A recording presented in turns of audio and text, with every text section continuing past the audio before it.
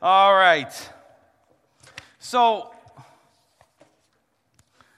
this morning, if you came in a little tardy, not that anybody at Polaris ever does that, we're working through this lectionary thing, predetermined hundreds of years ago what the lectionary cycle is. And we're on Malachi 3, which becomes the topic of money, like giving money outwardly to God's causes. And honestly, I'm just going to be real honest with you. I never love talking about money because there's so much pain associated with it. I've had people ask me to do funerals for their parents because the parents' church wouldn't give them a funeral because they didn't give enough. On the news, you see stories of pastors raising money for their own G6 private jets.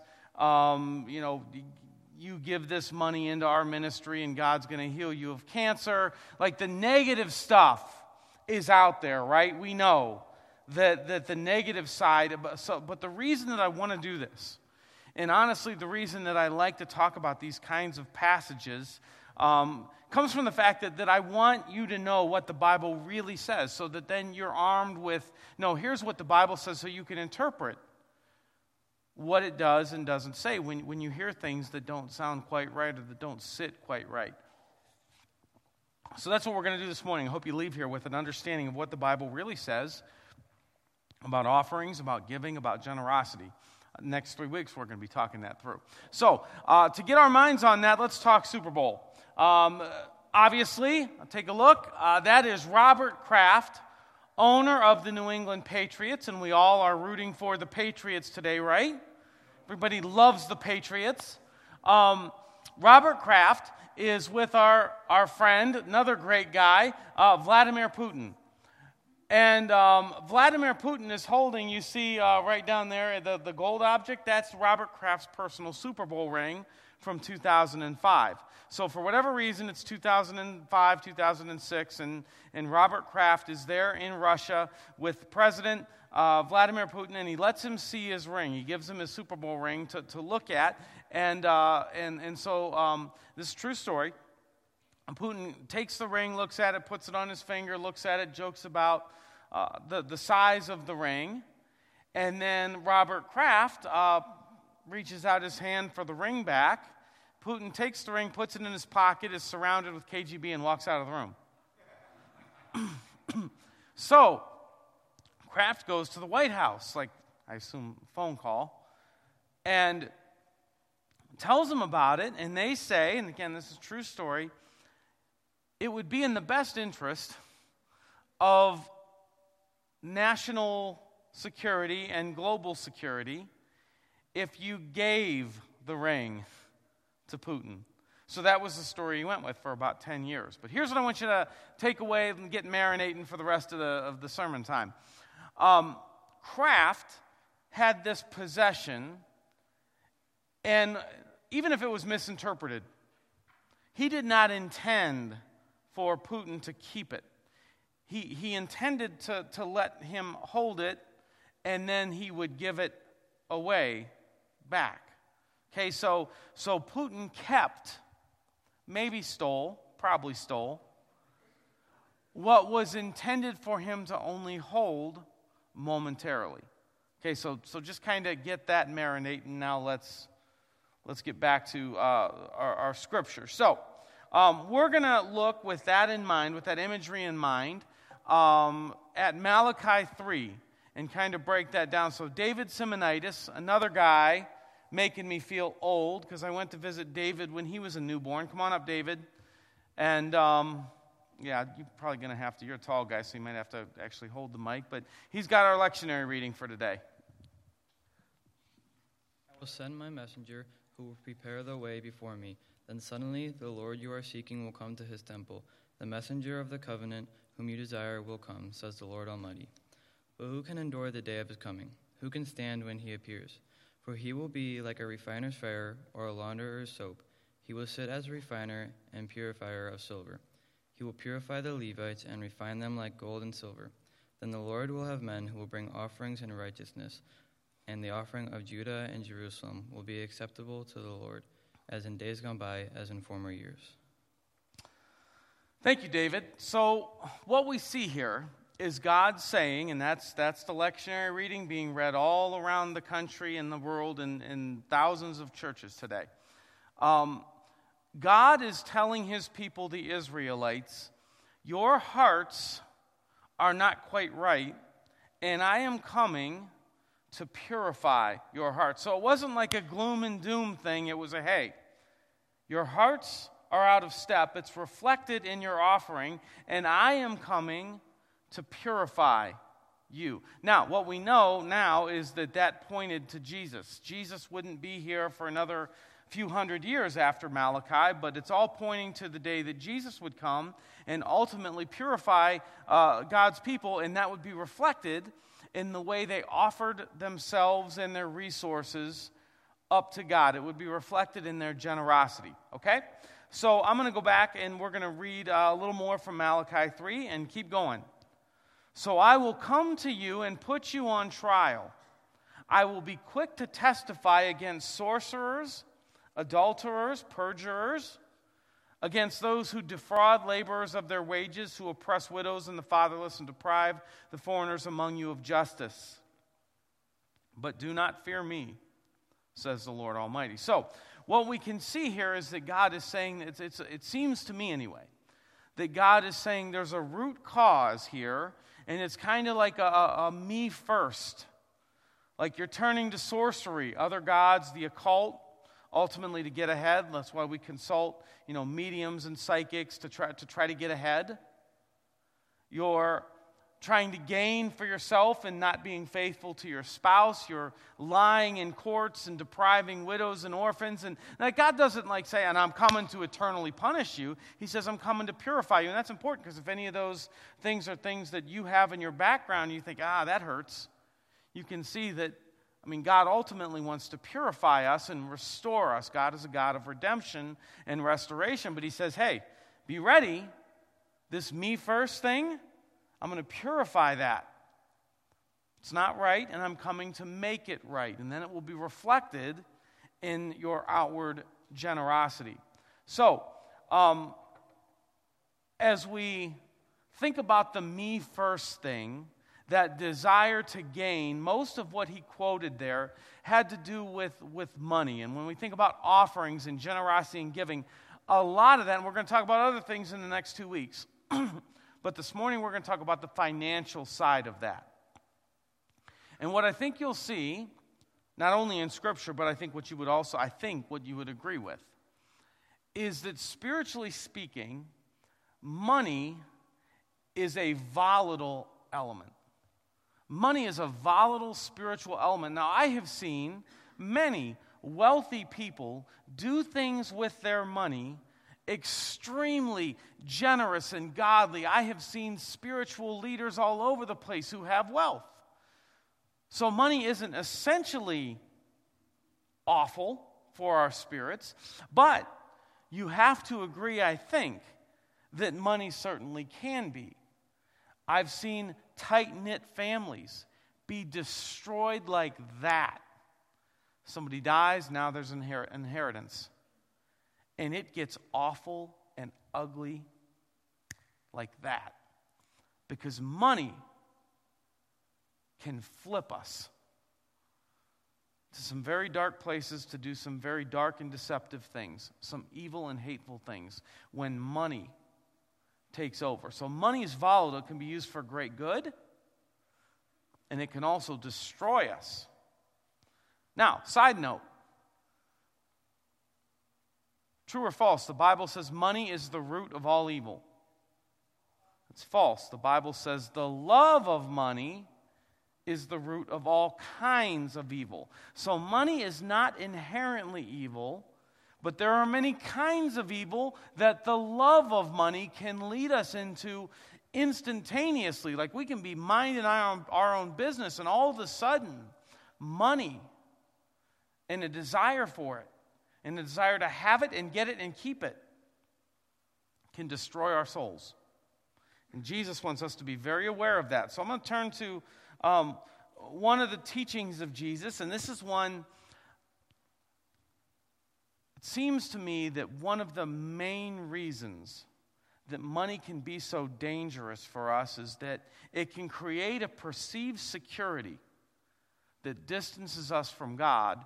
And it also, as we gather things with our money, more and more stuff, it demands more and more of our attention to take care of the stuff that we have and to acquire more.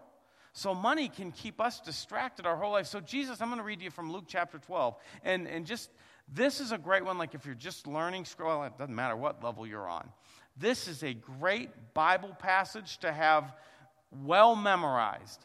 If you have kids, it's a great Bible passage, it's on my list of by the time my kids are out of the house, I want, by the time they're 35, I want them to have this memorized. I hope I'm kidding. Do not set your heart on what you will eat or what you will drink. Don't worry about it. For the pagan world runs after all such things. Your Father knows what you need. But seek first His kingdom, and all these things will be given to you as well. Do not be afraid, little flock, for your Father has seen fit to give you the kingdom.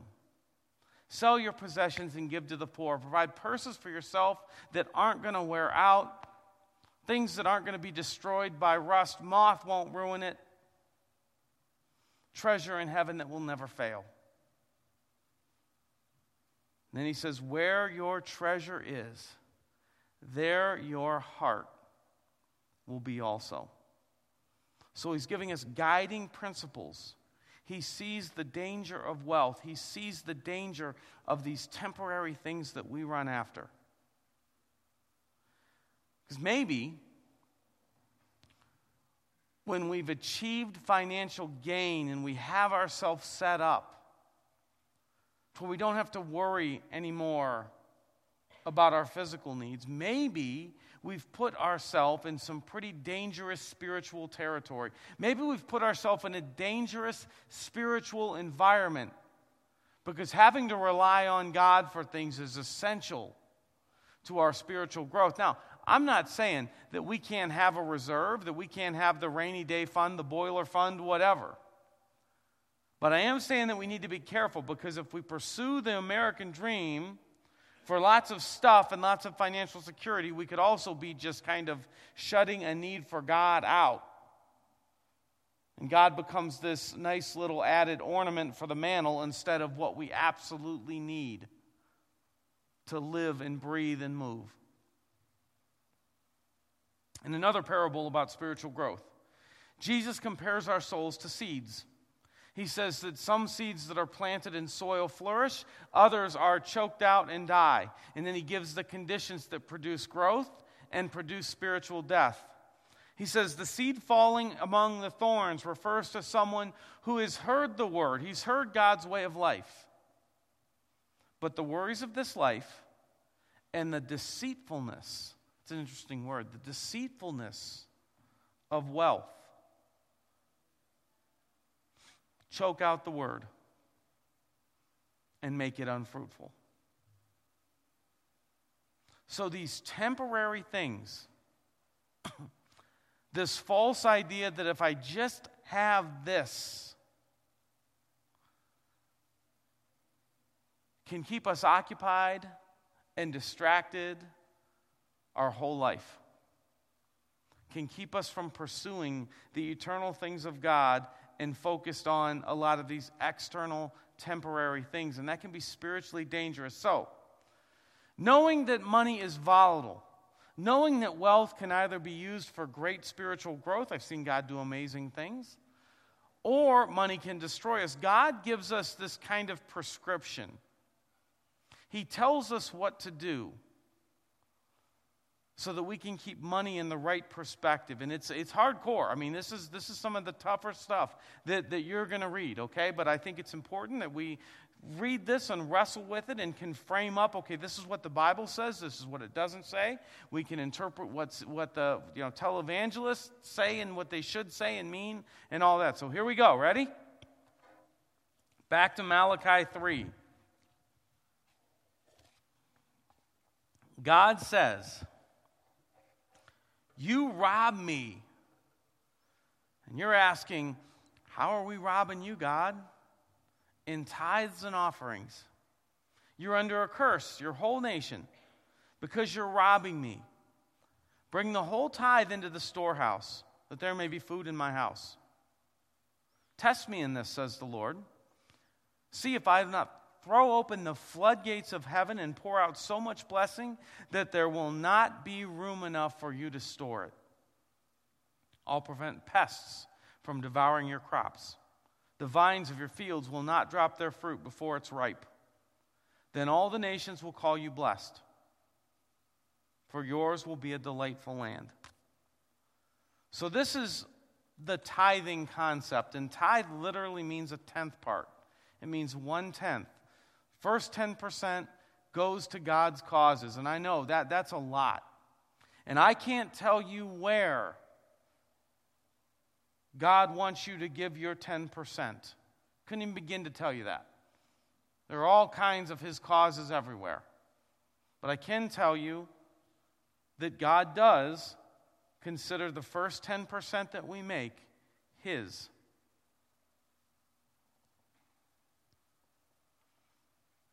And that's harsh language. You rob me. God says, I gave you my Super Bowl ring to look at, and you kept it for yourself. Now here's a stat for you. Christian stat experts say that around 75% of everybody who says that they are a Christian and their faith is important to them. So they say, yes, I'm a Christian, and yes, my faith is important to me. 75% that say that also say that they do not tithe.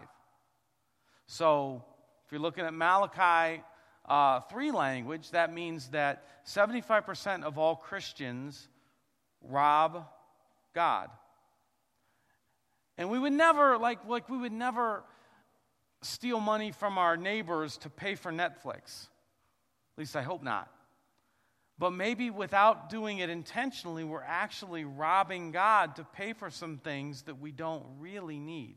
And I know, I want you to know this. I'm not, this has nothing to do with, we're not asking for G6 airplanes. This is just the Word of God. You can see that we don't sit on golden thrones. This is not about that. I say that for every pothole in our parking lot represents 100 children in Ecuador that have food and medicine in Jesus, because we send money out there. So this isn't that. I want you to see God's plan for our stuff. Okay? I want to talk to two groups now, because I know that's harsh language.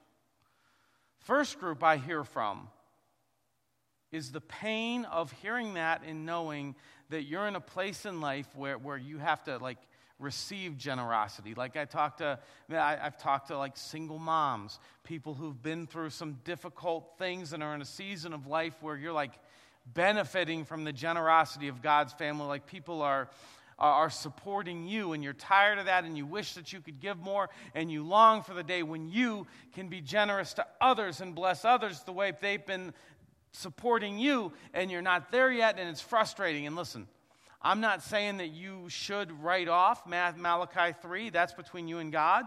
But I'm saying that you may be in a season of life where God's saying, no, I want you to see my love poured into your life through my family, through the church.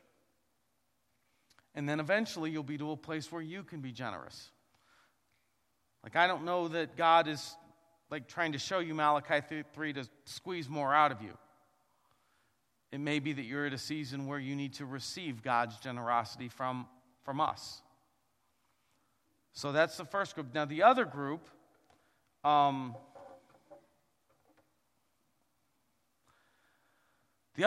is a little more, I'm a little more concerned about.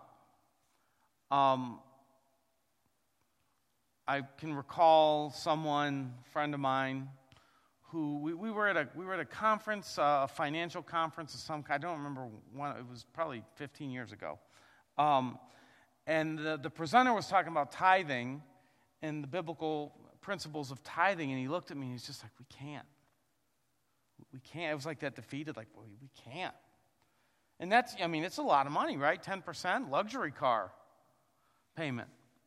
But I knew him, and it's like, probably $250,000 house, $40,000, $50,000 truck, high-end sports memorabilia collection. We can't. Is relative to the lifestyle that you choose to keep. Now, listen, I don't judge anybody. I didn't look down on him. And you need to know that I don't I don't scour the offerings and try to size you up like, oh, $20.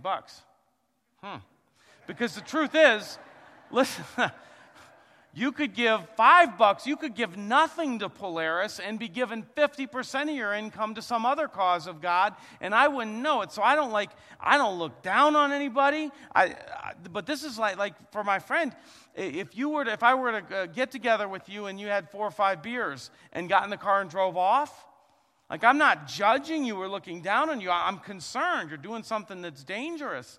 And I'm not, concerned about your eternity, but I'm concerned about your spiritual health when there's these principles. And so, I say that back to the case study. There's also the person that says I can't, and their life is such that maybe they just need to be receiving help from God's family. But there's also sometimes we say I can't, and really we can't because we choose to not have the margin to be generous the way God wants us to be generous. And I think we need to be aware of that. So here's what Jesus says, because that's all Old Testament, okay? Here's what Jesus says. Woe to you, teachers of the law and Pharisees, hypocrites! You give 1/10 of your spices, your mint, your dill, your cumin. You even tithe the spices in your spice rack. But you don't care about orphans and widows, the fatherless, those in need. You should have done the former without neglecting the latter. So what he's saying is, I don't go thinking that you're awesome because you give a lot of money. Yeah, that's great. You should do that. You should give 1/10, but you better back it up with the way you treat people. So Jesus, like he always does, stretches us further than the letter of the law. He's like, no, you don't get to check the God box by giving 10%. That's something you should do. So we follow Jesus. Jesus says that's something you should do, but you better care about people too with your actions. So Jesus takes us even further than that, but at least that. So if we say we follow Jesus, we have to take this seriously. Now, I'm going to close out like this. And for those of you new to Polaris, I know this is a lot, and you're going to hear me. This is not normal for me, okay? But I'm going to testify. And I wish I could say that cooler, but I can't. I want you to know my experience with this. Because I, Alex Poindexter, before God, and I'm not saying that lightly, I'm standing here before God, my Creator. I am telling you that I know of no other biblical principle, no other place where God provides more evidence for His existence, for His realness, than this biblical principle. There is no place in the world that I see God more true than how He responds to Malachi 3 and His promise there. I've seen it in my life. I've seen it in the lives of other people. There is, in the best way that I can say this, is a secret society. It's not organized, but there's a secret society. The 25% of Christians who are obedient to that, they know. They know that God shows up when you trust Him like that. And I'm not saying if you're not there that you don't trust Him, but when you go to that level, He shows up and you see that, and they know. And I could open this mic up, and there would be story after story after story, jaw-dropping. I wish I could get my atheist friends and just, put what I know and have seen into their mind from this, because it's unbelievable. I have never had somebody come up to me and say the opposite. Like, yeah, I really regret starting to tithe. It really ruined us financially. Or really whatever. Man, life went downhill when I started. On the other hand, I have seen story after story of people who said, we just decided to take steps toward that, and wow. And so I want you to know, I don't take this seriously. And if you think there's some kind of ulterior motive, give it somewhere else. Just find another God cause. There's lots of them out there. But I want you to know, there's just nothing that I know of. Nothing that I know of where God shows up. And it's like on so many levels, because it's like, number one, you start to do, and you see God respond. It's like, oh my gosh, this God thing, like I knew he was real, but I see it now in new ways. It's amazing. You start to believe that God will provide for you. And all of a sudden, it's just like, God's just going to handle it. You also get to benefit from experiencing true generosity. It's like when you give more to more people in need, and it does more with you, do more with your resources, it's just, there's a fulfillment there that's just wow. So on so many levels, really, I'm going to close with this scripture. Trust the Lord with all your heart and lean not on your own understanding. In all your ways acknowledge him, and he will make your paths straight. Honor the Lord with your wealth, and your barns will be filled. First fruits of your produce, and your barns will be filled with plenty. Your vats will be bursting with wine. When we trust God, hands open, and take steps to show him that, he always responds. And what you'll know is how faithful God really is. So during this next song, just kind of take it in. I know this is a lot. It's kind of intense. But contemplate the faithfulness of God and ask, what's God telling me? Let's pray. Father, you are the giver of so many good things. You've given us more than we can imagine, more than we even know. And I know that you love each and every person here regardless. Regardless, you love them. We're your children. Please speak to us and gently call us into places of obedience where you want us, so that we can experience all of you. In Jesus' name, amen.